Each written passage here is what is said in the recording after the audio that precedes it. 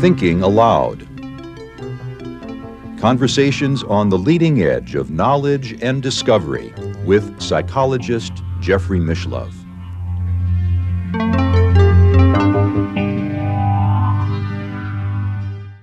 Hello and welcome. I'm Jeffrey Mishlove, and I have COVID.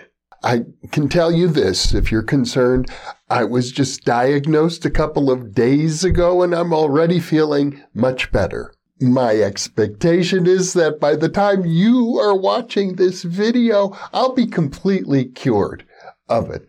Apparently there's a surge going on, but I've been double vaccinated and double boosted, and I'm told that the symptoms of all of the people who are getting sick right now because of this surge are relatively mild. The point that I really think is worth making, though, is that the occasion of catching COVID has been, I would call it, a mild spiritual awakening, in a sense that it's giving me a new appreciation and maybe a new vision for a topic that's been on my mind many times, and I'm pretty sure I've included it in various ways in previous monologues: mapping the afterlife. You know, probably the oldest map that we have of the afterlife goes back to the Egyptian Book of the Dead. And I'm going to show you an image now, a famous image from the Egyptian Book of the Dead, but I'm not going to take the time to analyze it in great depth. This is known as the weighing of the heart. The deceased enters the afterlife, has to pass through the 14 deities that you see at the top of the picture, and then comes to a place where the heart, in a little jar of the deceased, is weighed on a scale against a feather, the feather of truth of the goddess Ma'at. And you'll see that the heart in this illustration weighs less than a feather. That means that the deceased is not going to be eaten by that strange creature, which is a combination of 4 different animals, but will be escorted into the paradise of Osiris by the hawk god Horus. This description is very culturally laden. Yet it's deeply meaningful. I know that in my first book, The Roots of Consciousness, I considered the hawk to be symbolic of many things: death and rebirth, the afterlife, and even the mysterious intelligence working through the Israeli psychic Uri Geller. But there have been many subsequent maps of the afterlife. We have, for example, the Tibetan Book of the Dead, and of course it's worth mentioning, as I have mentioned many times on New Thinking Aloud, that the Tibetan Book of the Dead was the inspiration for a classic book, The Psychedelic Experience, by Timothy Leary, Richard Alpert, and Ralph Metzner, who are describing psychedelic experience in terms of what the Tibetan Book of the Dead is telling us about the journey of the soul in the afterlife, suggesting that the psychedelic experience is akin to that. And the very word psychedelic means mind manifesting. So the suggestion there obviously is when we look deeply into the contents of our own mind, we are probing the afterlife. This shouldn't be too surprising because we see when Carl Jung looked deeply into the contents of his own mind using a process he called active imagination, as described in his classic Red Book, there were many encounters with figures that were not figures of the archetypal subconscious that Jung described so eloquently in many of his other writings, but were figures that he described as visitations from the dead. It seems pretty clear in Jung's writings that he was able to distinguish between the two, and that he saw an intersection between the Bardo planes of the afterlife and the realm that he described as the collective unconscious of humanity, something we might consider bordering on what other writers have called mind at large, that I've described in a previous monologue. Or is it a monologue, or am I dialoguing with myself? In any case, what we're looking at is a progression of sophistication when it comes to maps of consciousness, but it may well be that as the maps become more sophisticated, something also gets lost. And I'm reminded of a sentiment expressed by Charles Upton when I interviewed him recently about Sufism. And that is that every new spiritual realization simultaneously masks the truth. And this, no doubt, will be true regarding maps of the afterlife. After all, we know very clearly, especially from the works of Korzybski, that the map is not the territory. Nevertheless, maps are important. We have the wonderful descriptions of heaven and hell by the great 18th century Swedish seer Emanuel Swedenborg, who claimed to have clear, clairvoyant insights into the afterlife for decades, starting at about the age of 50. And then we also have the great work of Allan Kardec. That was a pen name. His real name was Hippolyte Rival, and he was a French doctor and an academic pedagogic scholar. Pedagogy, the study of education itself, who created his own maps of the afterlife using a consensus methodology and applying the insights that he gained from numerous mediums, spiritualist mediums. And he would consider their descriptions regarding the nature of the spiritual realms and the afterlife to be accurate if he could at least find consensus among 7 mediums. That's my understanding, although it may be far more complex, and I can't say that I've studied it in detail, but it's a step in the direction of modernity in the sense that he is applying an academic discipline to our knowledge of the afterlife. And as a result, he founded a world religion. I think it's a very important step forward, but we can say that over the last 100 years, there have been many more sophisticated additions to our knowledge of the afterlife, particularly the early work of the Society for Psychical Research, not just the early work, but the important work that occurred after the death of some of the initial founders, Myers, Gurney, Sidgwick, all by 1900 or so, 1902, had died.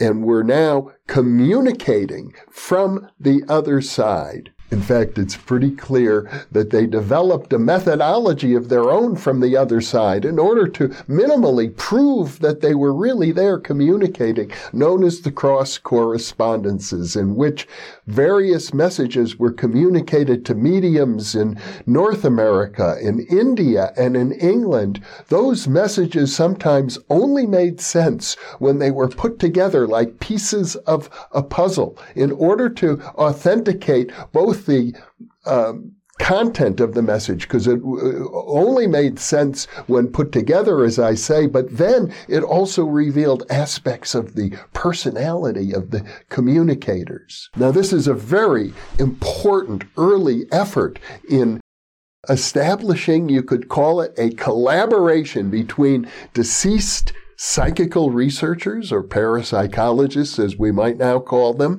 and living researchers. What a unique event, and really one of the first I'm aware of on that scale in human history. It went on for some 30 years culminating in the production of the great book, The Road to Immortality, ostensibly dictated by the deceased Frederick Myers, author of the great classic Human Personality and Its Survival of Bodily Death While Alive, but dictated by him through the automatic writing of Geraldine Cummins in 1932, some 3 decades after his death.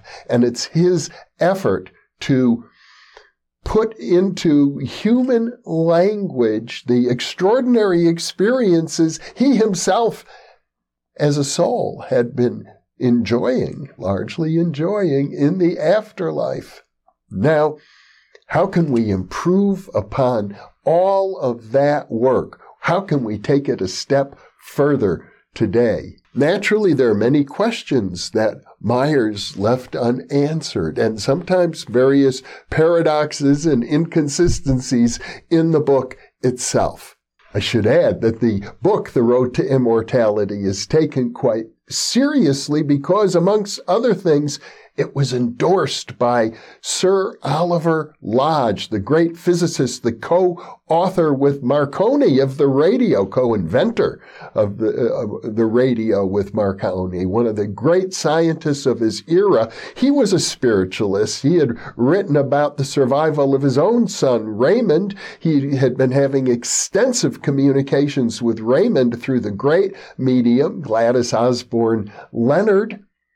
And communicating with Raymond, he came to understand that Myers himself was working with Raymond in the afterlife, and he was able to query Myers through Raymond about the road to immortality, and Myers authenticated through the mediumship of Mrs. Leonard that, yes, that was his legitimate effort to communicate through Geraldine Cummins, and that he was largely satisfied with the final product. And as a result of that, Sir Oliver Lodge wrote a foreword to The Road to Immortality, giving it a stamp of credibility unlike any of the other channeled and mediumistic communications about the afterlife. So even today, 90 years later, it stands as probably our most sophisticated, trustworthy map of the afterlife. But surely it could be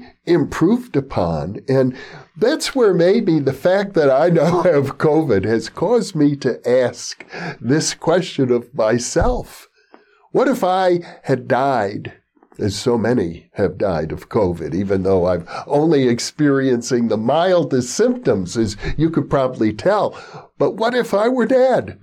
Would I want to spend 30 years exploring the afterlife and reporting on my exploration to people on the physical plane, to parapsychologists and psychical researchers? Would that be a priority of mine? Or how about this question? I've interviewed many people since the original Thinking Aloud program, which was launched in 1987, and doing radio interviews for 15 years prior to that. Many of them are already deceased, and many of the great contributors to parapsychology who I knew in my earlier years are already deceased. Two important mentors in my life, Arthur M. Young and H. Dean Brown, are already deceased.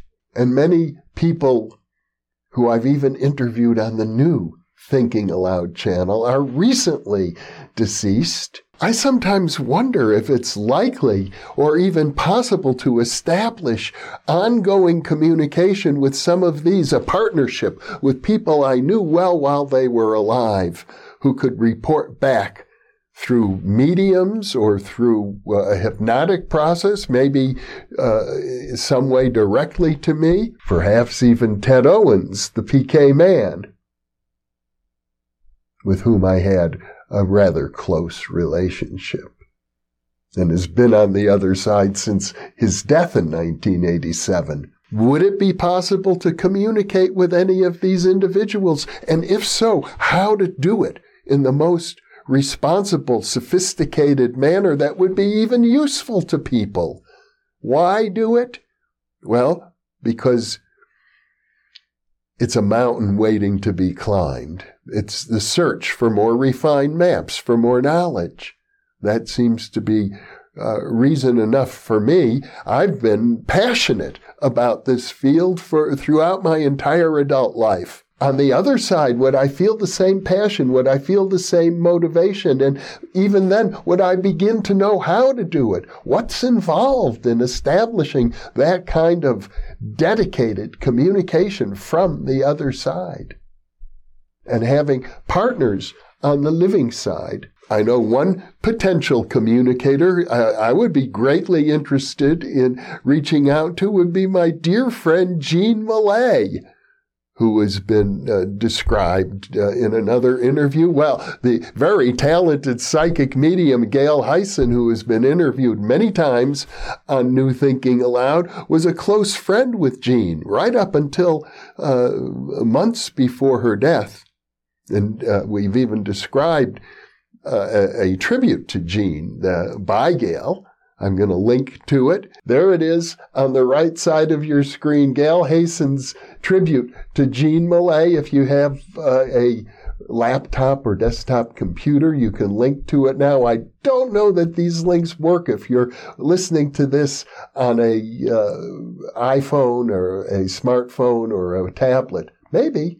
In any case, there's an instance of a living medium who had a close friendship with a medium herself, who is now deceased, both women talented in the research department as well. So wouldn't that be an ideal combination for exploring the afterlife? Can we put together a team of people on this side and on the other side working together to create such maps? And is it even possible to map the afterlife when you consider that it's probably infinitely vast and complex? It might be as vast as the imagination itself. And speaking of imagination, one of the big questions I would have when exploring the afterlife is where does something like the Land of Oz fit in? A clear creation of human creativity, brilliant creativity. It's so real to so many people. It's been viewed and there have been stories told to children going back about 90 years as well. I think the first movie came out in the 1930s. And it's still popular today. Now, I think the Land of Oz is not a real place in the sense that imaginal worlds are real. That it's, for example, not as real as other areas of the afterlife. But ultimately, as my friend Charles Upton reminds me, the only reality may be God. Everything else may be ultimately less than perfectly real. Or as the Buddhists sometimes say, they're impermanent. As the Hindus often suggest, it's all Maya. It's all a play of the divine. It's an illusion in some way. But even an illusion can be mapped. Let me leave you with this thought. If you were on the other side instead of living and watching this video through the normal means. And of course, I don't know whether people on the other side are able to view my videos. That would be quite interesting to learn. But what would intrigue you from the other side in terms of establishing a relationship with people on this side? For the most part, especially if we look historically, such relationships are based on emotional ties, particularly ties of love. Almost all mediumistic communications are messages of love and comfort. I think it starts there. It starts at the emotional level. But we certainly have a community of people who are passionate about exploring the depths of human consciousness. And the depths of human consciousness undoubtedly include what we now think of as the afterlife. So if you were on the other side, what would you want to communicate? It's certainly a thought that's on my mind. I've had many other thoughts about it, but I'll stop now. Perhaps there'll be other opportunities in the future to go into even greater depth. So thank you for being with me, and thank you for being with us. And since I feel, having contracted COVID, that I'm also deepening my own ability to be receptive to healing energy, healing blessings upon you.